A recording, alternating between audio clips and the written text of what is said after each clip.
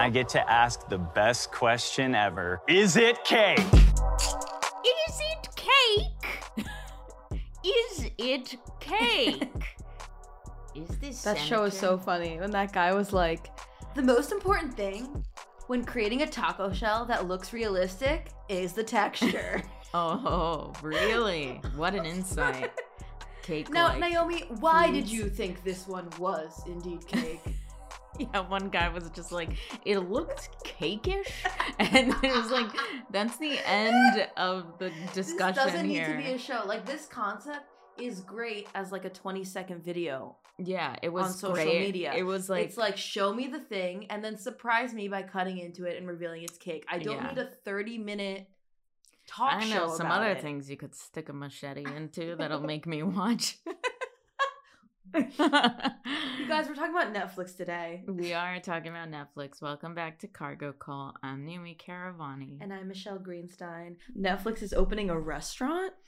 Netflix is opening a restaurant. Sorry, I'm your new server. I'll be taking over your table since your last server, Carrie, was shit-canned. You don't even really have the choice to order a dish. In fact, our algorithm has decided what you're most likely to enjoy. Which you will have to discover is cake. It's just all cake.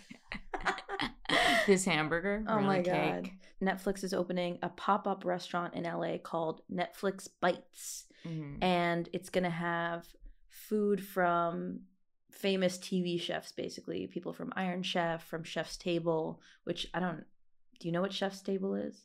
A show. I'm guessing it's a Netflix original. It's a Netflix original. This media tech company is getting into the culinary space, and they're calling it Netflix Bites. Since you're totally complicit in the terms and conditions, everything that you eat and excrete in the restaurant will be proprietary information. It's not yours anymore. I think a restaurant could benefit from that information. Like if everybody's getting diarrhea that day. Right. We need to pump up the fiber. Oh, also just want to let everyone know that Naomi is drinking Pedialyte right now. Or what is that? Is that an off-brand Pedialyte? Electrolyte. It tastes like Gatorade. Sodium lactate, potassium chloride, magnesium chloride, calcium chloride, citric acid, salt. Yellow number 5. No thanks. You draw the line at yellow number 5? No. What about yellow number 4? I'm drawing the line at that amalgamation. Okay, so Netflix Bites is another attempt by the streaming company to marry its content with immersive, one-of-a-kind fan experiences. A long list of culinary legends will serve up dishes at the limited pop-up shop. Yeah, well, it's good that they're getting into a business that has like an 80% failure rate. What, restaurants? So, yeah, restaurants just pumping money into something just for the hell of it when they're not paying their writers. And if you notice, the writers' strike, favorite company to make fun of and to target is Netflix. You know, the parade of writers with their little funny signs outside of Netflix headquarters. That's the most popular place to protest. Yeah, they really, the New York Times even ran a headline in May called "The Striking Writers Find Their Villain, Netflix." And they want some assurance that AI won't be used because, again, AI is just copying a million things. And so writers' work will be copied and then made into AI productions. But Netflix did just do an event, a live streaming event yesterday to like announce all their forthcoming series, and like none of those series are happening right now. They're just like, Lily Collins was like, guess what, in Emily in Paris season 4 I'm going to Italy. While Emily's heart will always remain true to Paris, her life takes some unexpected twists this season. Don't be surprised to find her on a Roman holiday. Shame on Lily Collins for crossing the picket line. But yeah, so executive pay packages got rejected by the Netflix board recently because... Oh no, poor Ted. I know. Poor Ted Sarandos. Poor Ted Sarandos. He had to cancel his gala events. Netflix proposed executive pay packages for 2023 included up to $40 million for Sarandos. And then there's also Greg Peters, who could have gotten up to $34.6 million. So Netflix shareholders voted and they were like, no, maybe not the right time to do all that, given this writer's strike. Another reason that the writers really have their eye on Netflix is because Netflix did pioneer kind of the streaming way of delivering content to people through the internet. And with streaming, residual payments are not just based on the number of times an episode is viewed anymore, like it used to be when we were just talking about broadcast TV. But now there's sometimes a fixed annual fee that just takes into account the number of subscribers that a platform has, and the writers are saying that's not fair. That's and it's also like they're all. Like, what are they counting as a view? It's like 1.8 seconds, so it's like you can't get paid for that. Is it 1.8 seconds? I think I saw that it's like 1.8 seconds. So it's basically like when they're a showing click. you the trailers, not even a click. You hover. Oh, the hover counts as a view? I think so. No fucking we way. don't know. Netflix famously, for many years, kept its data close to its chest. So When did they start reporting data? 2021, I want to say, because I'm picturing the office I was in at the time, but let me look it up. Yes, 2021. Netflix begins reporting viewer numbers for its biggest hits. I'm reading it. So ever since Netflix leapt into original content with House of Cards in 2013, the company has largely kept hidden just how popular any given program was. Netflix doesn't run ads, so the company doesn't need to report ratings to attract brands in the way that broadcast and cable TV does. Previously, Netflix had reported how many subscribers watched the first 2 minutes of a program. Traditional television ratings, typically provided by Nielsen, measure viewership during an average minute of a show. Box office sales and Nielsen TV ratings, the traditional gauge of success in Hollywood, do not apply to Netflix, making it harder to determine what success means in streaming. Often, even the actors and producers involved would not know how popular their movie was, a source of frustration for the entertainment industry. And then when they're reporting subscriber growth, also they've been reporting about millions of people have signed up this year and blah, blah, blah. Well, they're counting people in Southeast Asia mostly, and those are like $3-4 subscriptions. So that it's not even real money that's coming back in. Yeah. I feel like nothing's really that good on Netflix anymore. I used to Netflix and chill all the time, and now I HBO and chill. Now when, I sit down with my boyfriend and watch Netflix, it's like I immediately get tense and I'm like, oh, we're gonna fight about something. And, he just wants to pull up like some true crime documentary, something about a massacre. And I'm like, I'm not really feeling massacre. I'm not feeling massacre vibes right now. I'm not feeling like a massacre tonight. Maybe Chinese? Yeah. Want to do Thai? It's just so frustrating to find something. There's all these like very, low grade documentaries. The Arnold Schwarzenegger doc that just came out. It's very limited. It's not at all critical of him. It's just like glorifying him. This isn't unique to Netflix, but like any big media operation based in the US is going to be kind of propaganda-y. Like they had that Netflix documentary about Epstein, and I think it was called Filthy Rich. And like it was based on a book by like a close associate of Bill Clinton, and it's like Bill Clinton was on the right. That's like, is this really the story we want to tell? But like the Epstein story was painted in a way where it's just like, oh, this one rich financier, he was so rich and definitely wasn't connected to any larger network that anyone should start investigating. He was just this one weirdo who loved to have sex with kids and collect a library of videotapes. But yeah, did you see the Arnold Schwarzenegger thing, or you just heard about it? No, just people are talking about it. I saw some articles about it, but I will say I did watch something on Netflix recently that I actually liked, and I was really surprised how much I liked it. It's called Beef. It's like a comedy, I guess. Really good. I couldn't get into it. Yeah, well, you're not Asian. Yeah. I watched it as a political statement. I didn't even enjoy it. Yeah. I just had to tell the algorithm that it was being played all the way. I actually had it on mute. It's like Asians not being Asian. That's what it's about. What do you mean? Just not living up to stereotypes or... You wanted them to be like a sushi chef. You're like, I'll get into it if he's a kung fu master. If the 1-year-old kid is like doing multiplication tables, I'm there. But yeah, then there's also all that dumb shit. Like there's the documentary about the Hype House, which is the TikTok content house. Hype House belongs on TikTok. Like we don't need a Netflix documentary about it. Yeah, it's the whole idea is that people will come if celebrities are there. Right. You don't need to have good content. You just need to have faces people recognize. Right. And at this stage, like now that almost everyone and their mother has a Netflix account. a Netflix account, it's like, what are you gonna do? Leave? Like they know Yeah. we're not leaving, even They though it's know- bad. We're not leaving. There's another documentary on Netflix that glorifies one of our favorite American tech billionaires, Bill Gates. And then there's like Obama, the docuseries entitled Working, where he follows Oh, an yeah.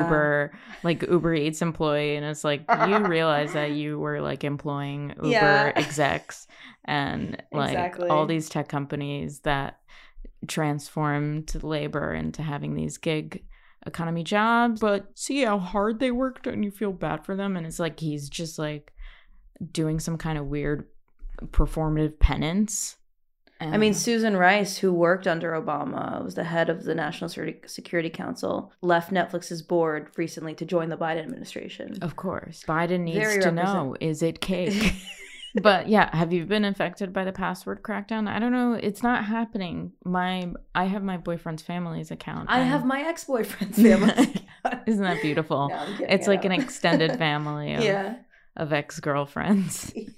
No, yeah. actually, for years I shared a Netflix account with like my best friend, and then she slowly started adding her friends onto it, like people I didn't know, and I don't like the vibes but the cost here. for me like went down. But like every few months I would log on and like see a new profile. Who the fuck is Stacy? But now I have my exes. But we shared it, so you know. It's only right that you keep custody of the Netflix account. That's what I'm saying. I mean, I'm not paying for it. Yeah, but I but paid in other ways. Remember in 2017 when Netflix tweeted, "Love is sharing a password. Now what's love? Yeah. Is it cake?" So we didn't even explain this, but Netflix has this amazing, groundbreaking, spectacular, never been done before game show called Is It Cake, where people cut into various objects to find out if they are Sometimes they're indeed purses, sometimes they're bacon, egg, and cheeses. cake. Right. Sometimes they're cans of Coke, sometimes they're couches. Yeah. But here's my thing. Uh-oh. It should be called Is It Fondant? Because it's Fondant. not Oh, really? I mean, I guess people in America would say fondant. Anyway, I've never said this before. I've only ever seen it written. Fondant. But it might as well be a show about Play-Doh Yeah. or like creating things out of clay or like just, you know what I'm saying? Because the actual cake, when they cut into it, there's like a sometimes 4-inch layer of fondant between the cake and the exterior. And that's what's like And moldable that's what's creating the and design. shapeable, and that's what's creating the taco texture. Exactly. That's what's creating the illusion, and that's what's impressive. And it's like the cake is almost tertiary. You bake a cake and then you cover it in fondant and make the fondant whatever shape you want. And Michelle you needs paint to be the a fondant, contestant. and it's like it has nothing to do with cake anymore. So anyway, Way I to get take it the though. fun out of Is It Cake. I like that he uses a machete. Well, yeah, because it's fucking thick fondant. If it were cake, you could use a bread knife. It's hard to find something that you like on Netflix. I did watch one of the most expensive movies, The Gray Man, starring Ryan Gosling, about a CIA agent who goes rogue in a corrupt CIA situation where assassins are sent after him, and at one point, like, he's on the phone with the person leading his assassins, and he's like, "I want you dead," and it's like so like explicit. You're like, don't you want to dance around that a little bit? You want to make an omelet? You got to kill some people.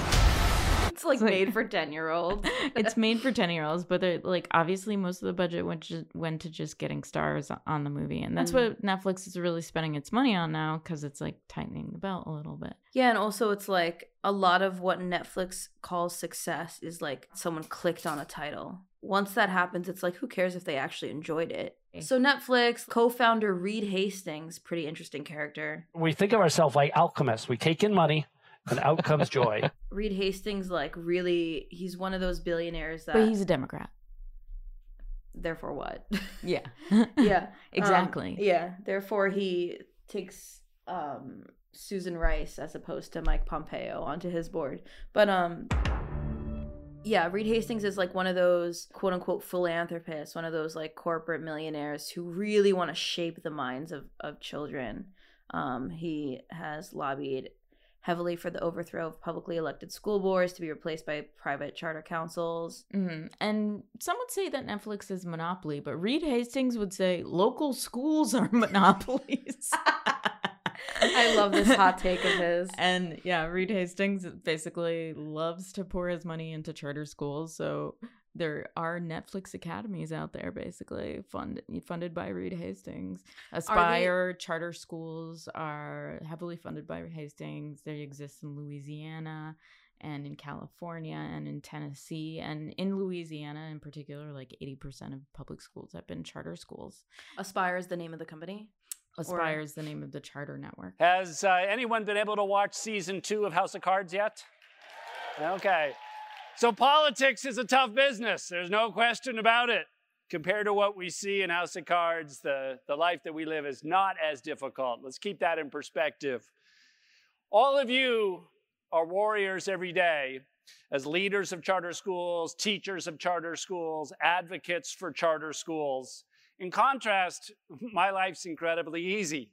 When you think about it, I go to some board meetings, I write some checks, people are nice to me. I mean, it's very, very easy, I gotta tell you. And so Reed Hastings says protections for teachers are a natural outcome of a local monopoly, meaning the school board. Wait, so he doesn't want protections for teachers? He does not want protections for teachers. He does not want tenure for teachers. And he's like, Louisiana is like the ideal place to operate because the teachers union in Louisiana is pretty weak and teachers already don't have tenure. So it was an ideal place to just inject charter schools into. I think my favorite fact about Reed Hastings, though, is that he once wanted to create a computer mouse, but for your foot instead of your hand. He got to start, he was really just a transformative genius. Yeah, the foot mouse never took off. I guess it's good if you don't have any hands. Yeah, inclusive king. Yeah, and then he went on to do like some kind of debugging software. And then got into Netflix. He was already a millionaire by the time he created Netflix.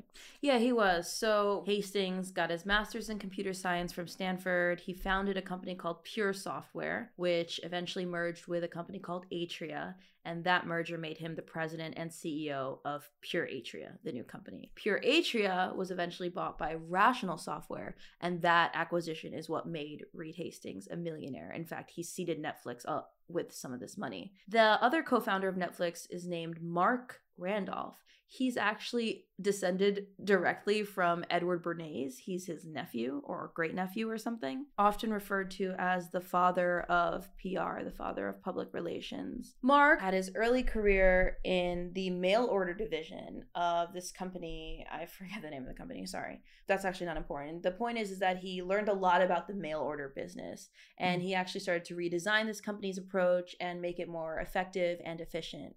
Those are synonyms, so I'll just say more effective. And then he also designed their computer processing software when the company decided to switch into the digital world, when they moved to computers. So he learned a lot about the mail order business, which makes a lot of sense because remember, Netflix started as a DVD mail order business before it became the streaming giant that it is today. Yeah, and I used to subscribe to the DVD mail order business. Did you really? I am that old. Damn, she's really showing her age right now. But yeah, I would get all of these cool French films, but they recently shut it down. Come September 29th, Netflix will finally end its DVD by mail business. Now it's going to become harder and harder to get a foreign film or something a little bit more obscure or old because a lot of these streaming services kind of trimmed down their libraries, and the DVD business was one of the only ways to get it. Now you'll have to buy the DVD. You'll go. So now we've gone so far. We've engineered ourselves into a place where we have to go back to the 90s where we're like buying DVDs or renting them. Yeah. Although, I mean, like, yeah, you can buy them, but now you're buying them on Amazon as opposed to going to your local record store or whatever. Exactly.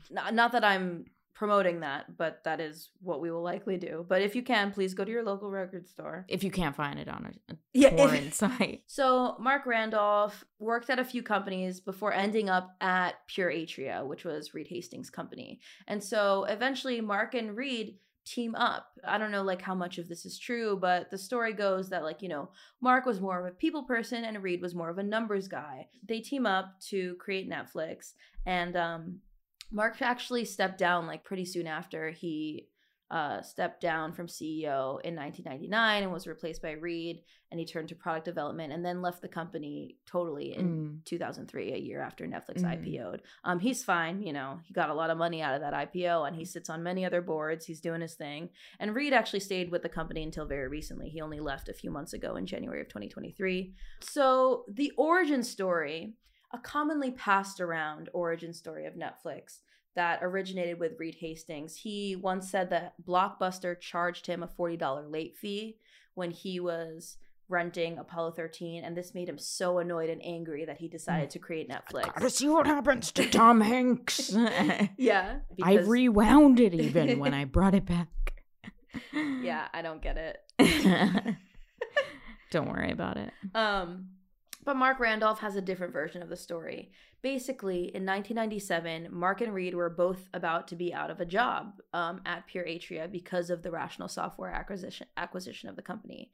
And he says that the two kind of put their heads together, they got along, and they were like, we want to build the Amazon.com of something. So remember, I mean, now Amazon sells you everything, but back then Amazon was basically the online seller of books. So Amazon was the Amazon of books. They wanted to be the Amazon of something else. And this also, so they just picked movies by random. Like they could have done you know, tires. So this story is a little bit more plausible than, you know, Reed's late fee story, because Netflix didn't even do the no late fee thing until about a year and a half in. So it's probably just a nice marketing story to like give a fuck you to Blockbuster. Yeah. So Netflix is born. Remember, this is the early days of online shopping. So the Netflix team had to build out all the basic functions. And of course, they used Oracle as the foundation for their back end. Surprise, surprise. But yeah, they needed to database everything. They need to find out, you know, what titles are available. How many copies do we have? They made a search tool where you could look up movies based on actors, based on directors. They created a ratings feature. And then even the concept of ringing up transactions on the internet was relatively new. So they had to build all this stuff. So it was the early days of online shopping, but it was also the early days of the DVD format. This format was brand new. We were still in the VHS era, right? And for any kids out there listening, a VHS is 2 spools of tape. You have to rewind it. But anyway, so DVD is obviously way better to ship than a VHS, way thinner. But not a lot of people had DVD players, so, you know, from a movie studio perspective, there wasn't really a rush. There was no reason for them to put movies on DVDs because no one had them. And then from the customer perspective, it's like, why am I going to buy a player if most of these movies are on VHS? So DVD, the technology was out there, but it wasn't really popular yet. Definitely in this house, we have a couple VHS tapes I really want to throw away. Oh, sick. Are they like home videos or are they like movies? We digitized everything. If you don't have your family shit digitized, you got to run out and do that right now. Anyway, after feature testing and library building, Netflix finally goes live in 1998. And actually, a funny point to make is that on launch day, Reed Hastings came in and some employees like didn't even know who Reed Hastings was. They were like, who the fuck is this guy? Because Mark Randolph was really the one like actually there building the company. He's like, I'm the numbers guy. Yeah. Well, Reed was pretty much the money. In the early days when they were actually building out the site and everything, like Mark Randolph was the one in the trenches with the people and Reed Hastings was just like, did the check clear? Okay, you guys good? All right, fine. So Netflix goes live in 1998 and it's obviously different than the Netflix we know now. It was basically you rent DVDs for a week and different DVDs had different rental fees. So like some would be $4, some would be $5. Maybe you got a deal if you rented 4 or more, but there wasn't like a monthly subscription. It was like per DVD, there was a rental fee. The servers crashed almost immediately because so many people went to Netflix.com at once. And the printer for the return labels jammed because so many new orders were flying in. You can never count on a printer. Even today, you can't. Yeah, you'd think we'd have nailed that technology down by now. So yeah, in 1998, Mark and Reed actually considered selling Netflix to Amazon. They went and met with Bezos, and according to Mark, they were offered something between $14 million and $16 million. And apparently he thought that was reasonable, but Reed didn't want to sell, so they didn't. And in 2000, he did try to sell to Blockbuster he was like, $50 million, it's a great price. And then Blockbuster Turned him down. turned him down, and that's the Yeah. history of Blockbuster 10 years later. Yeah, it's kind of funny though, Bankrupt. because Blockbuster is this crazy story of they were the movie rental king, right? And then bankruptcy. And now you're hearing some people, I guess, compare the two companies. We were like, Netflix was really on top for a long time. And now the question has come up, like, are we seeing the decline Is of Netflix? the new Blockbuster? Let's talk about it. Well, Netflix is already in our home, so Right. Blockbuster didn't make its way in. It just got into our strip malls. Yeah, plus if Netflix expands into the restaurant business, they can just kill the whole movie thing. I mean, Yeah. movies are dead. Society, if Netflix sold to Blockbuster. Yeah. Yeah, we would have never known about all these serial killers. We just Yeah, I don't know. There's also an interesting angle on serial killers, which is that most of them were trained by the CIA. But that's a story for another time. The Oh, big boy. ones, the famous ones. Obviously, there are murderers. or they out were there, part of the but- MK Ultra. Yeah. Yeah. So Netflix bills itself as a tech company. So it's no longer a movie studio. It's no longer a television station. So it can get away with things that TV stations, TV channels, and movie studios cannot get away with. So they can pay their writers very little. They say, well, you're working for a tech company. You're basically like an Uber driver of writers. You're not going to get paid the same amount of residuals, which is like every time a movie plays, you get a certain amount of money. That's not going to happen with streaming. So Netflix was the real pioneer of paying writers very little in the streaming age. And they also created these mini rooms. So you have writers working totally separate from production. Very few writers would be in charge of like mapping out a whole series. Whereas you would have 12 writers doing that usually. Now you have 4 overworked writers, and still the content comes out. So what do they care? And you do see like wild spending between 2007 and, you know, about 2020. Netflix is pouring money into prestigious projects. You could say that Stranger Things and The Crown, those are vestiges of Netflix's old spending. Like they were pouring money into these series, and now you can see a lot more cancellations, and the first things to go are going to be the, you know, diverse people. Those shows were the first to go. So Tuca and Birdie was one of those. Sense8, one of those series, I never watched them, that basically cancel after the second season. And what Netflix likes to say is that, oh, the algorithm wasn't working for them. Yeah. But really, they are the algorithm, and they like to just blame the algorithm. They can decide to bury a show. They can decide to promote a show a lot on the homepage. And these decisions, obviously, they're tech driven, but they're ultimately made by people. It's really the executives making the decision. And it's just, I guess it's just a coincidence that TV series really get expensive after the second season when you have to, when the rates for talent will go up and the rates for writers will go up. So they're like, oh, the algorithm said that people don't like this. But really, the algorithm is just showing things that are popular, are like nationally popular most of the time. Yeah, and there's actually a really funny clip from Barry.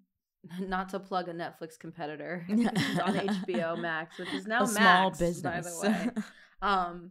But where they're like, sorry, the algorithm didn't like it, and I'll just insert the clip here. Laugh as if it's funny. So good. Anyway, okay, I'll actually insert it here. We are canceling the show. What? Why? Well, the algorithm felt it wasn't hitting the right taste clusters. Taste clusters. It's been 12 hours. Don't we need time to get word of mouth? Oh, the algorithm takes word of mouth into account, but it considers other things too. For instance, if viewers see someone eating dessert within the first 2 minutes of the episode, they almost always finish the entire season. So this is what happens. I mean, this is not a phenomenon unique to Netflix, but this is what happens when you start mixing the creative process in with profit incentives, because it's like, well, the more expensive a show is to renew for another season, it gets taken into, or how expensive a show is gets taken into account when deciding whether or not to renew it, as opposed to, do people like it?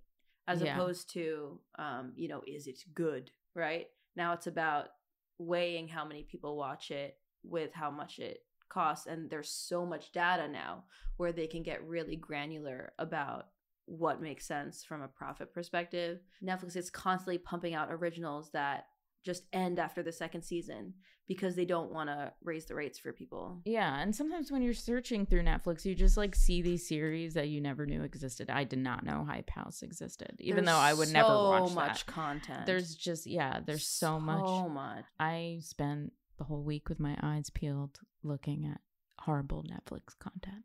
Thank you for your service.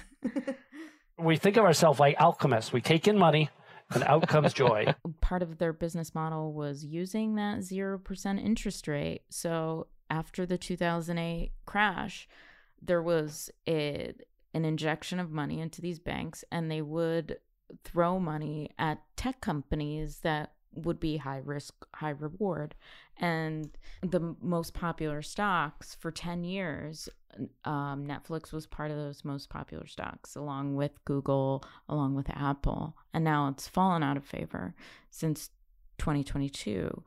But they used all this easy money around Wall Street to basically throw money and outbid other players like Paramount and Warner Brothers for certain films. And it was such a big amount of money that they were, of course, unable to sustain it. Right. And now, as they're trimming, all the more creative content is getting trimmed, whereas a Marvel movie is much more easy to invest in, or the anime live action. Like, they're going to stick with IP that's established that they can guarantee money from. So, yeah, there's like a certain segment of the population that will watch anything Marvel. Yeah, so calling themselves a tech company conveniently allows them to get around certain laws. Exactly, yeah. And so there was this 1948 court decision, U.S. versus Paramount, that tried to break up these movie studio monopolies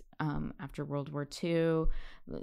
Movie studios basically had exclusive contracts with directors and actors. They owned movie theaters. They required movie theaters to buy their whole slate of films. So say you want like only The Little House on the Prairie, you also have to buy this like stupid spaghetti western that is not going to do very well when it's released. And it basically shut out small movie theaters from the movie business. And the U.S. said, okay, enough is enough. Movie theaters can no longer be owned by production companies or movie studios. But now we're seeing an era of deregulation since not only Netflix, but, Disney Plus, Paramount Plus, they're also calling themselves tech companies. And they're also basically production and distributors. And we're seeing these monopolies, oligopolies, you could say, solidify. Whether or not we're going to see regulation in the future is to be seen. Yeah, so calling themselves a tech company does allow them to get around certain laws and regulations. But to be fair, it also is kind of a tech company because the content is delivered over the internet, which again was groundbreaking for its time. Netflix was able to piggyback on the telecoms revolution that helped deliver super fast broadband, and the distribution of all this movie and TV was effectively funded by the telecom investment in household broadband subscriptions. So in order to, get a new Netflix customer, you didn't need to convince them to like get a dish set or a top box or whatever the fuck you used to need to watch TV. Like all you needed was an internet connection and a web browser, and you already had the telecom companies fueling that distribution, right? Also, Netflix is a tech company because of its heavy reliance on data, on user data. This is like their secret sauce. But because the content was digitally delivered, whenever you're logged in as a user, you're giving Netflix data to work from. So they can see your viewing patterns and your behavior. They're going to think I love Is It Cake. Yeah, true. We take in money, and out comes joy. Yeah, your algorithm's probably fucked up because of everything you watched this week. Yes. You watched Hype House. You watched 3 episodes of Hype House. Oh my God. I cannot erase it from my brain. You watched Is It Cake? But yeah, because you can monitor viewing patterns and behavior in real time, you don't need to just like wait for a handful of film critics anymore. So this explosion of data is what made Netflix more of a tech company. And this is also, I guess, like why a lot of content seems to lack artistry. Again, this is not unique to Netflix, but when you reduce artistic things to data, you're going to get reality shows and Love is Blind. Right. And you know, we're not here to evangelize judge like, people. we're not here to like, we're not here to judge you. If you like Real Housewives, good for you. I wish I had that kind of joy in my life. Yeah, I don't but know. I just don't. I think it's mostly miserable people that like to watch reality shows. And I don't mean that as an insult. I mean that more as an indictment of late stage capitalism. Honestly, like, I haven't given it a chance. Like, maybe if I watched some of it, I would fall in and get addicted and keep watching. But I'm such a judgmental bitch that I never gave myself the chance to even dip my toe in that stuff. But probably I would like it if I did. Yeah. And maybe that's what I'm afraid of. I think it is. Yeah, you do have a parasocial relationship with the people on reality shows. Like my friend who was watching Jersey Shore, like she was just like, "Oh, look how well this guy's doing." I'm proud of him. We've seen him come so far. It's like they're all your children. Yeah, and I'm better than those people. I only have parasocial relationships with podcasters. Me? We are in the same room. Can you believe it? Like, this is so outdated. Yeah, they can believe it because they're like, actually, I'm hearing a lot of feedback. They're like, yeah, I can hear Michelle on Naomi's mic. But yeah, I mean, you know, Netflix originals had some hits. There's Squid Game, House of Cards. But those huge hits are kind of outliers when you think of how much original content Netflix has been pumping out. But that's what they're banking on, you know? Mm-hmm. They're just trying to, it's a numbers game for them, right? This is not about the fucking artistic process. It's a numbers game. You pump a lot of shit out and then some of it's going to be a hit and those hits are going to pay the bills. Yeah. And that is the business model. They're trying to convince investors that, hey, if we spend so much money making this content, we have so much more content, so much more celebrities in our content than everyone else. Right. We're going to push other people out of the game. And the recommendation algorithm, it's pretty fine-tuned. You know how, like, when you go on your Netflix homepage, there's thumbnails? So those thumbnails could be different. She nodded, by the way. This is an audio episode, bitch. Yeah, so, like, them choosing what the cover art is based on your behavior as a user. Netflix uses aesthetic visual analysis I'm going to read this thing. This is on a Cornell University blog.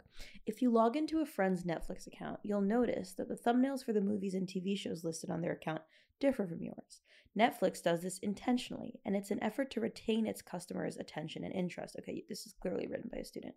Netflix estimates not only attention, but also interest. Netflix estimates that they only have up to 90 seconds to grab your attention before you switch to something else. So they find creative ways to grab your attention. And one of the most successful methods to do this is thumbnails. For example, during a 1-hour episode of Money Heist, there are roughly 86,000 possible frames from the show that Netflix could choose to use as a thumbnail. So how do they go about this process? The most nudity. Well, yeah. If you, as a user, if Naomi Caravani, if their data shows that you've been watching a lot of things with nude scenes, then yeah. I don't watch things with nude scenes. Too late. The rumor's already out there. Netflix uses aesthetic visual analysis, also known as AVA, to pick the best thumbnails to display to the user. AVA is a set of algorithms that sift through movies and shows on Netflix to identify the best frames to use as thumbnails. If you like Aubrey Plaza, they're going to show you 30 Rock with Aubrey Plaza's face. If you like Amy Poehler, they're going to show you 30 Rock with Amy Poehler's face. So they have different thumbnails for the same shows. Yes. Interesting. Many different thumbnails. Pretty much everything we do is a recommendation algorithm, including even things like the box art and the hero images. So it's a pretty central part of everything. That's the key. The user can find things easier, faster, or if they can find also something that... How about they find an employee who could speak English? Yeah, what's with all these fucking Europeans? We are taking over the world. And Netflix is reintroducing ads where they promised us we were going to get ad-free stuff. I hate advertisements. I mute them. I get like violently angry. Yeah, I would honestly pay up to $50 a month to keep YouTube Premium, no ads. Yeah. I have YouTube Premium. Me too. Sure. I think it's $10 a month right now. Like Don't tell YouTube. It's $120 a year, I think, or something like that. $119. They could raise that a lot before I let go of it. Also, guys, I forgot to mention I was on Netflix. Get the fuck. I can't believe you have a Netflix credit and I don't. It's so pathetic. I don't know if it counts as a credit. I'm literally on there for like 0.5 seconds. It was that documentary about the college admission scandal. And in the beginning, they show like a compilation of news This anchors. is a woman who didn't finish college. Can you imagine? Look at this, parents. Stop exposing me. Now she works in social media for the rest of her life. But really, those are the only jobs available, so... You're exposing me to our audience. Like, they're supposed to think of me as, like, learned and credentialed. And Oh, yeah. Cut that out. I'm an expert. We both I'm a finished college. I finished college in fewer years. Naomi has a fucking master's degree. Also, It was the third master's program I went to, by the way. Yeah, isn't that nuts? I also want to clarify, I'm not a college dropout. I'm on a gap year. And it's your small-minded concept of what a year is. Sometimes it's a decade. That's limiting you, yeah. But I mean, I like studied archaeology in college. It's like literally. That's totally fake. I was like And picking honestly, trash. I was learning how to pick trash. She has a degree in digging. I found a lot of rocks and a scorpion in the Jordanian desert. No, we don't need to get into this. Let's we're never gonna finish this episode. I'm kind of interested. I We'll feel like talk I'll about do your it. academic career another day. No, dude. Yeah, I have fun stories, but I'm sure there will be a place where it's like related. Okay, perfect. Remember Netflix used to have Friends on it? And Yeah. Seinfeld. And The Office. Wait. Seinfeld is still on it. Oh, okay.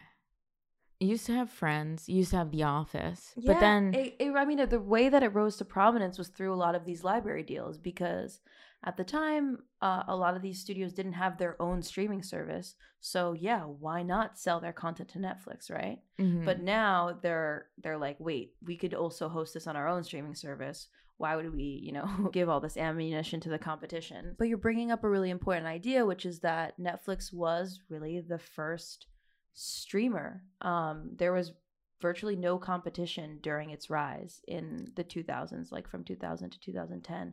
And that's really how they got so big. And actually, it's funny because Blockbuster could have caught up with Netflix if they wanted to. They probably could have, because they had this like total access feature, which would have been a competitor to Netflix. But instead, this new CEO came in and he kind of like decided to double down on the traditional DVD sales and killed the total access product. And so, yeah, Netflix had pretty much no competitors when it was growing at the beginning. The only and also, it was the golden age of tech when all these investors were throwing money at Uber and all these kind of tech companies that were promising to revolutionize something.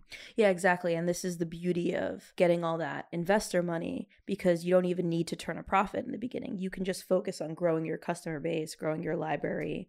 In fact, 1999, Netflix closed the year with a $28 million loss. So it's not like making money, but it's all about, hey, one day we're going to start making a ton of money once we get everyone watching Netflix. So anyway, like I was saying, Netflix had virtually no competitors when it was growing at the beginning. And the only real opponent was Redbox at the time, which... Who box? Not to be confused with Whatbox, which was one of the Google early names of the Google product, search product. Which, remember, they said sounded like Webbox. A little bit too much, but then it's like, where was Sergey Brin's head in a web box? So yeah, Netflix had virtually no competitors, but eventually Amazon creates a streaming product. They launched Amazon Instant Video in 2006. You can purchase something, you can watch it whenever you want, however many times you want to, as long as you did purchase it. And at first, this is not really a competition for Netflix because Netflix wasn't offering purchases, but eventually, that grew into Amazon Prime Video, and we know that it would be. And the rest is history. They poured $100 million into Lord of the Rings series that got pretty much no that got pretty much. I didn't know that Amazon did a Lord of the Rings series. Eyeballs. See, you didn't even know about it. I'm not the target demographic for that though. But yeah, I mean, Prime Video is huge now, and I think Amazon bought something. I think it bought MGM. Yes. Okay. Yes. I'm right. Okay. Amazon closes its $8.5 billion acquisition of MGM. That's March 2022. So, I mean, whatever. We'll talk about Amazon another time, but basically all the giants are eating each other, and they're all, there's going to be one media company in like 5 years. I think for most of my life, like we would all joke about how like, six conglomerates own all of the media in the US, but I think now it's 5 with the merger of Viacom, CBS, Take-Two, because they did that once already and then they split up and now they're back together. 5 companies, but you need still like 16 subscriptions to see everything your friends are talking about, and it's like I just don't have that kind of money, so sorry, Ted Lasso, I'm not watching. Right. But before there were all these different streaming services, there was only Netflix. But the first real competition to Netflix in the streaming space came from NBC Universal and News Corp. These two companies announced Hulu in 2007 and launched it a year later in 2008. And that was the official debut of Hulu, March 2008. This is a big deal, right? Because Hulu was the first time there was a real threat to Netflix, because Hulu had the advantage of kind of being this offshoot of these huge conglomerates with their own content studios, with all of this content that they wouldn't have to, go shop around for. There's like all the Fox brands, like FX, like all the 20th Century Studios, which was then 20th Century Fox, and NBC had all of its shows. They got a lot of great shows. FX is one of my favorites. Oh yeah. Really, I like FX too. And then also Disney Studios announced a stake in Hulu in 2009. So you have all of these like major owners of content and all of this great IP coming up with the first competition to Netflix called Hulu. Netflix wasn't part of a larger conglomerate like Hulu, so it was kind of at a disadvantage. Content studios, all these companies are probably going to favor sending their content to Hulu, who they have this partnership with, than to Netflix. Didn't they start with ads? Yeah, they did start with ads. So they were like, we're going to try to make money a little bit in the beginning. Because Hulu still has an ad tier. Yeah, it annoyed people because it's like, okay, well, why am I paying for this? But it also kind of made sense because it was kind of a different product than Netflix, whereas like, at least in the early days before Netflix had all of these originals that would just, drop a whole season at once. With Netflix, you would kind of have to wait to get new episodes. Like if something aired on TV, then maybe a year, 2-3 years later, it would get on Netflix. Whereas Hulu, you could watch something air on TV, or if you missed it, you could watch it like 24 hours later on Hulu. Like it would have a premiere. And I think they also did this thing where it was like, so like let's say there's 5 episodes out in a season, there are all 5 of those are out, and then like the 6th one comes out, and then the first one is no longer available to watch. So you almost have to like keep up with it, get people to sign in and on a regular basis. Yeah, and then it's like almost like basically like TV again, because like you're watching ads and you gotta catch it when it airs, kind of. Even though the window's bigger. And Netflix was like, we don't need ads because we have all this investor money, and we just make subscribers pay as little as so they believe they're getting something of quality, and they didn't really need to turn a profit. But Hulu went in there and was like, we're gonna need ads. They had the foresight. And then Netflix was like, no, we'll never have ads. And now they're okay, we're gonna have ads. But also, I mean, Hulu in another sense didn't need to turn a profit super quickly, because they're part of these larger conglomerates that have so many other streams of businesses. NBC like is not relying on Hulu to keep the lights on, right? But yeah, it was probably smarter to make sure that all streams of business were profitable. So I wonder, I don't know, honestly. I'm not going to look into Hulu's financials, because you told me that I hit my cap on things that I want to look up. But if I didn't hit that cap, I would go see what year Hulu started turning profit. But anyway, so someone else do that and DM us, Cargo Cult Pod on all platforms. We haven't posted anything yet, but we will soon, I swear. So yeah, by 2010, Netflix had almost as many subscribers as Comcast. 2010 is also the year that Netflix closes this $800 million deal with Lionsgate, Paramount, MGM, right? This is before Amazon bought MGM, obviously. This is like the talk of the town in the media industry, this $800 million deal with Netflix, because it's actors and directors everywhere. And by everywhere, I mean in all different parts of North Hollywood. We're like some even in West Hollywood. I don't even know if that's the right thing to say. North Hollywood, is that where they live? They're like, do we need to start thinking about Netflix residuals? Like, do we need to start thinking about Netflix in terms of how we're being compensated? Maybe I need to start taking Netflix seriously. We're here. And that's why... Okay, you have the 0% interest rates. Basically, you can borrow money with basically no cost to pay it back. That creates a business incentive, or actually no business incentive. It allows companies to spend big just to control markets and not necessarily turn a profit. And then later, in 2022, you start to see that kind of spigot turn off. Netflix is no longer able to pour money into things. It starts cracking down on password sharing. It starts thinking about ads. But yeah, you kind of see Netflix scrambling now. In April of 2022, they lost 200,000 subscribers. And that was their first huge loss in over a decade. You saw the stock drop about 70%, and their market valuation tanked as well, from $300 billion to under $90 billion in less than a year. And that was 2022. Let me see what their market valuation is now. Can I please look one thing up? 192 Okay, billion. so they're back up there. They're back up. They're close to Shell. They're valued higher than Raytheon right now. So the people who are valuing companies definitely think like Netflix is a real company that will, make a profit and will be able to, sustain itself over the long term. I mean, it's no faker than any other publicly traded company, though. They're all fake. I mean, they're just all valued on projections. Fake. We think you're a bunch of fakers. It's funny, though, but now if you Google, call back, remember our Google episode, guys? Now if you Google, or I'll say rather, now if you do a web search about the fall of Netflix, there is a show called Fall on Netflix. It came out like a couple months ago. This past year, everyone's talking about it. Are we witnessing the fall of Netflix? Netflix's rise and fall. And now when you look up fall of Netflix, it's like how to watch Fall on Netflix in 2023. Fall sequel in the works at Netflix. Does the Hype House Netflix 2 take over the Hype House explained. 1? Yeah. Oh my God. So we did watch the Hype House, the worst rated show of the year. Yeah, it was the worst rated show ever on Netflix. Damn. And so we decided to watch that for you guys so we would have something to report about the worst rated show on Netflix. And it is the most vapid content that has ever been created. Yeah. But there's so much it's a reality content show. Yeah. About TikTok stars who have pretty much no charisma. It's just a house of teenage men and two of their girlfriends. And one trans woman. But it's mostly about a bunch of young men. They live in this giant mansion, and their rent is paid for by the brand deals that they do on the Hype House TikTok account and other social medias. But come on, we know the lion's share is happening on TikTok. We watched the first episode, and the interviews, like the confessionals that they do, are shot in like an abandoned school bus, like completely inexplicably.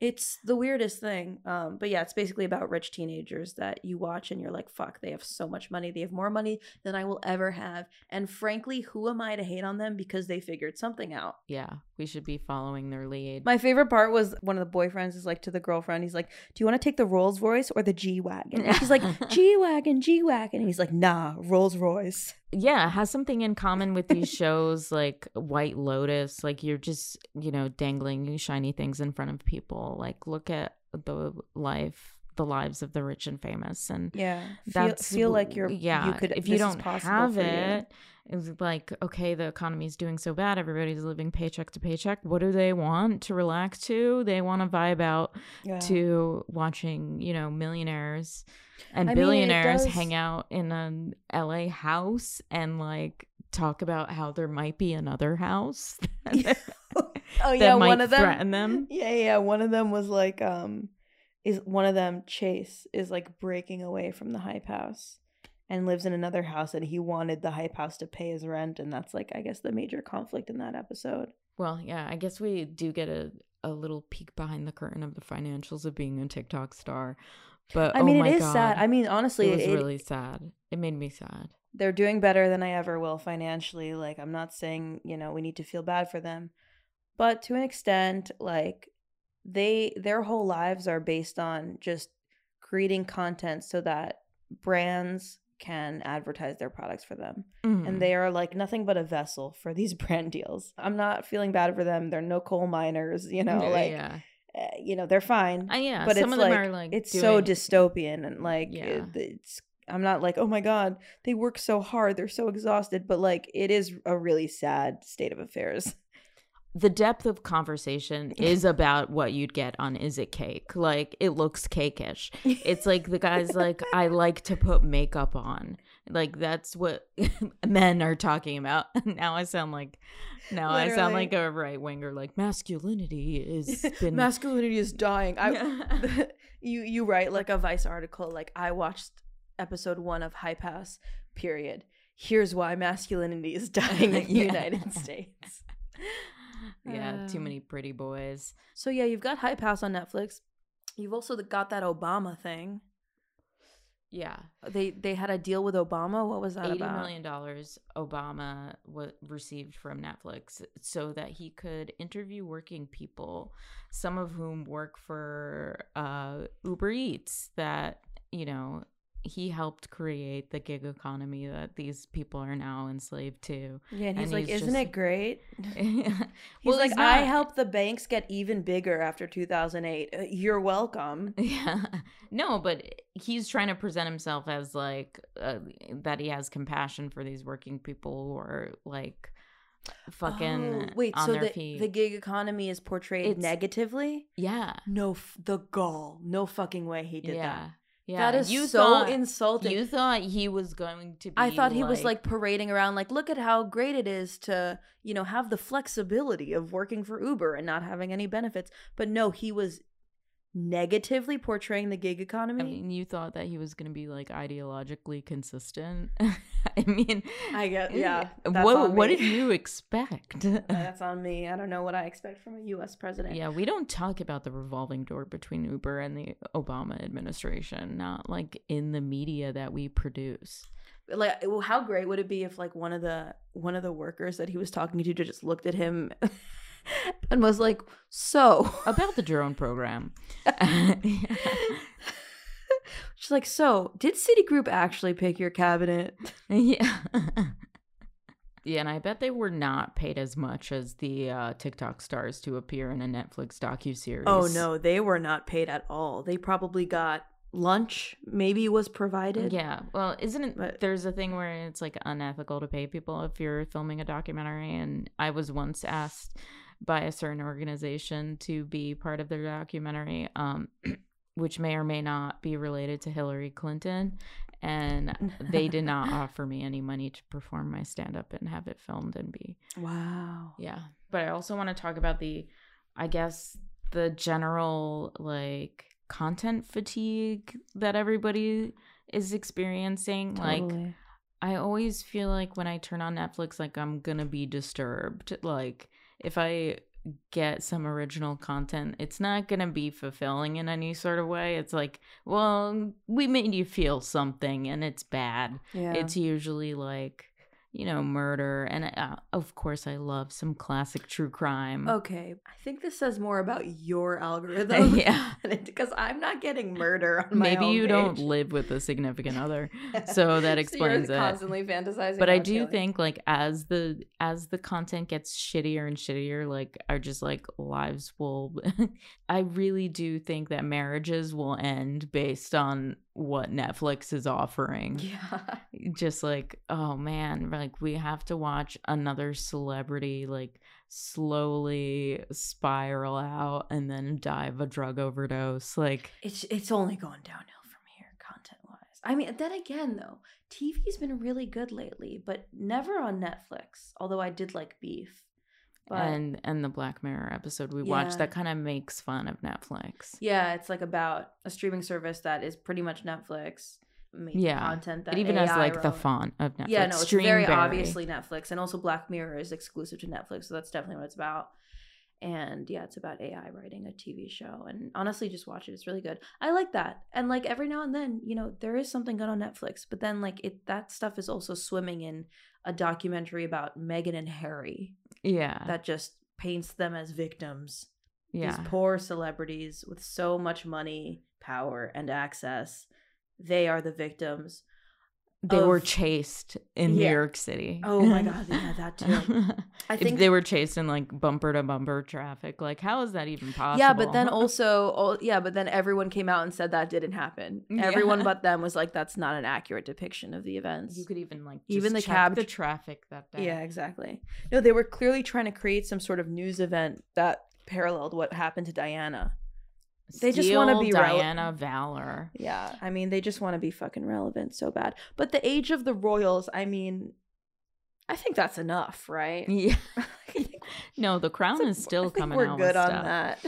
But oh, you know what? I barely talked about the workplace. I think the drama I'd want to see is what's going on in Netflix headquarters. Because I mean, the company has this culture, and everybody in Silicon Valley lauds the Netflix model. Like, workers, we're not family, we're team. So like, because a family implies unconditional love, and you're not supposed to support anybody you think is not doing a good job. No. So one of the most famous things out of that out of the business model that Reed Hastings published in a book was the keeper test. Like, if this person were to get fired, how hard would you fight for them? If not at all, you got to fire them. So people would get fired at a moment's notice. You were not allowed to talk to the person who was being fired because that would put a target on your back. And one Netflix executive said it was good that people came to work every day fearing that they'd be fired, because fear drives you. And so true. Later she said that she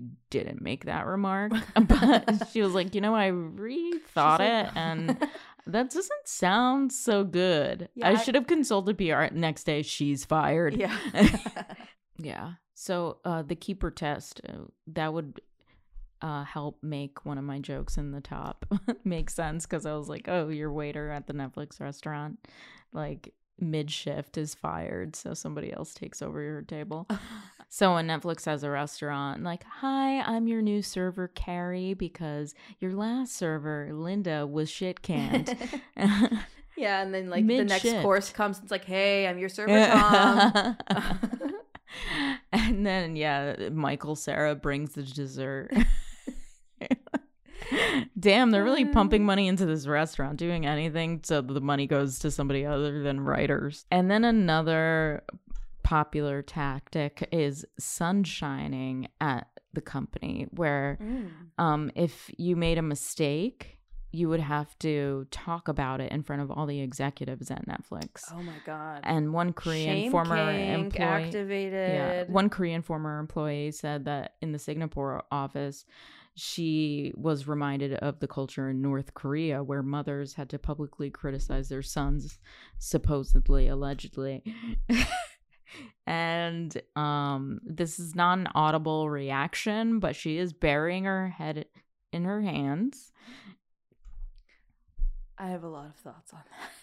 But yeah, I mean, also I think it speaks activated. to something that, like, even the imagined version of North Korea is what the culture of Netflix is actually like. Yeah. So that's sunshining. Yeah. So is that a term that Netflix came up with? I never heard that before. Reed Sunshining? Hastings came up with it. And so when Sounds way better than what it is. some Sounds great. executives had taken some of her team to get their hair done and bought makeup on the company's dime, Mr. Hastings asked this executive to sunshine what she did in front of dozens of top executives.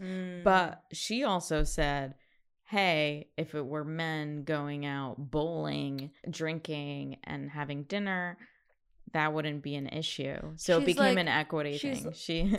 That bitch knows how to lean in. It wasn't embezzling. Look how good This I is look. a women's issue. I totally support getting hair and makeup on the Netflix dime. I mean, you're a media company. Everybody's got to look good, even the executives. Another thing that other tech companies look at Netflix and say, damn, they're doing this so well, is transparency, supposedly. In the golden age years, when they're pumping out all this content, zero interest money, they said that you could ask executives any kind of question, and they had like a live open Google Doc where you could ask executives certain questions. And then people had some problems with the content, mostly things that were offensive to trans people, not only Chappelle's comedy specials, but also some movies that came out. Anything and they from were, the 90s. Yeah, anything from the 90s. So some employees would be like, well, what's your line between entertainment and hate speech? Right. And okay, I might not agree on every point of criticism of Chappelle, but I do think like employees should be able to voice their dissent, and they immediately fired a lot of people following the trans workers walk out after the Dave Chappelle specials. You know, comedy specials are a really cheap thing to produce. It's cheaper than a movie. You have more eyeballs on it. And yeah, 30 million to Dave Chappelle, that's not that much money when you think about 200 million going to the Gray Man. Yeah. The Ryan Gosling CIA film. But so it's interesting that Black Mirror started out with her firing somebody and then getting fired herself, because that's something that would happen on Netflix. So if you were a manager who didn't fire somebody in quickly enough, you also had your head on the chopping block. Everything Netflix is about could be explained in that Black Mirror episode, I think. The episode called Joan is Awful. Basically, it starts with an executive. She fires somebody, then she goes about the rest of her day. So she goes to her therapist's office. She meets up with her old ex-lover. We find out that she's married. They get home. They have their regular, normal, normal couple evening. And then they decide to wind down by watching some Streamberry. They start, Streamberry and chill. It's that time of the night. And as they turn it on, they get to the Netflix homepage and they see that the homepage has something called Joan is Awful. Oh, her name is Joan. Forgot to mention. So Joan sees a show called Joan is Awful, and it has someone who's wearing what she wore that day at the office in the episode. Has her same hair, but only difference is it's Salma Hayek instead of her. And she's like, what the fuck is this? My name is Joan. And her husband's like, let's just see what it is. Like, I start watching it, and it's basically a replay of her day. So you see her fire someone, then you see her go to the therapist, and then she kind of realizes that you're about to see her go cheat on her husband. And she's like, can we turn this off? And the husband's like, what the fuck? He leaves in a rage. She's also, one part where she was like complaining that her husband's food was bland, even though his name is Krish and he's Indian. I'm like, oh, okay. Way to make things interesting. And she's white. Yeah. So before the reveal that she's cheating, we have the even bigger betrayal of her not liking his cooking. And that's what starts to get him a little pissed off. And then he finds out she's cheating. He leaves in a rage. She's like, no, please stop. It's just a TV show. Yeah, I didn't really do that. And he's like, let me see your phone. And she's like, it's inside. And he leaves. And then she goes back inside and the show's still going. And you see the TV her chase the husband. The husband gets in the car. He's like, let me see your phone. She's like, no, it's inside. So you get it. It's like following her around. With like a little added text as if it's... Yeah, it's like a dramatized version of what happens. And the lines are like a little bit more cartoonish, I would say. Yeah. In the Streamberry version of her reality. So she's like, what the fuck? Next day she goes into work. Obviously, everyone's looking at her because they all saw this new show on Streamberry. And her assistant's like, yeah, so you're fired. You're fired. Basically, what we saw on Joan is Awful showed that you had like... You violated your NDA. And she's like, that wasn't me. NDA. That was Salma Hayek. Oh, too bad. You gotta go. So she gets fired, and she, I guess, falls back into the arms of her ex-lover, the one that she was cheating with. And they start hooking up, and then he's kind of like, I feel weird about this because, like, is this going to be on TV? Like, I'm trying to think. And then she starts to try to figure out, how can I end this? Right. And basically, so first she goes the legal route. She's like, I'm talking to my lawyers. I'm trying to figure out. But it's like, you signed all the terms and conditions for all of the devices in your apartment, so they have all that information. So basically, she finds out that this is an AI created show, and the data is being captured from all of her devices in her apartment, and she agreed to it. And there's a scene with the lawyer where the lawyer's like, I hate to put it this way, but like, it's pretty airtight. There's nothing you can do. they got I your guess ass. we have to read the terms and conditions going forward. Streamberry has you. She's like, okay, there's no legal recourse for me. Let me see how I can do this another way. So she tries to end the show by doing like the least advertiser friendly behavior. So she like dresses up as a cheerleader, drinks a bunch of laxatives, and takes a giant dump in the middle of a wedding in a church. Like as they're saying their vows. She's like, nice. Salma Hayek's going to hate this. The show's going to end because Salma Hayek would never sign away the rights to have her face be used in this manner. Little does she know, Salma Hayek also has no legal recourse. So then it cuts to Salma Hayek in the room with her lawyer, and the lawyer's like, sorry, you signed on all of this. And and then she's like, how could you desecrate the church? My grandma is a nun and she's gonna die when she sees this. And they're also like, you didn't read the contract. And she's like, I'm dyslexic. Oh, I missed that. She's That's like, funny. I'm a dyslexic foreign comedian with questionable English. That's like, really funny. What do you expect from me? Right. Well, so Salma Hayek first goes they to Joan's apartment and they're both like, we got to stop this. Neither of them want the show to continue. They're both pissed. So they concoct this plan to go to Streamberry's server room and like take it down by force. Finally, they're in the server room. Like literally, she has like a sledgehammer. She has something. She's literally raising it, about to destroy it. And then like the Streamberry exec runs in and she's like, no, don't do it. If you do that, like you're going to be killing like all these versions of people. It's so convoluted at the end. But I think but the that basic concept for the show is good, which is that like, it you know, gets this company confusing at has the end, all your data. Well, yeah, it's just so convoluted. Like basically, like the executive explains that like you're actually not even Joan. The real Joan is a regular person. I feel like that we don't need to talk about the end. Oh, okay, yeah, go watch it to find out the end. No. we're doing this. This whole episode is an ad for Netflix. No, I think it's just the original concept is like kind of a mirror on Netflix. Yeah, and you know what? We can frame it this way. We can say that we're not spoiling it for you. They put a pretty bow on it and it ends happy and everyone lives happily ever after. They destroy the servers and they're back to reality and now life is good again.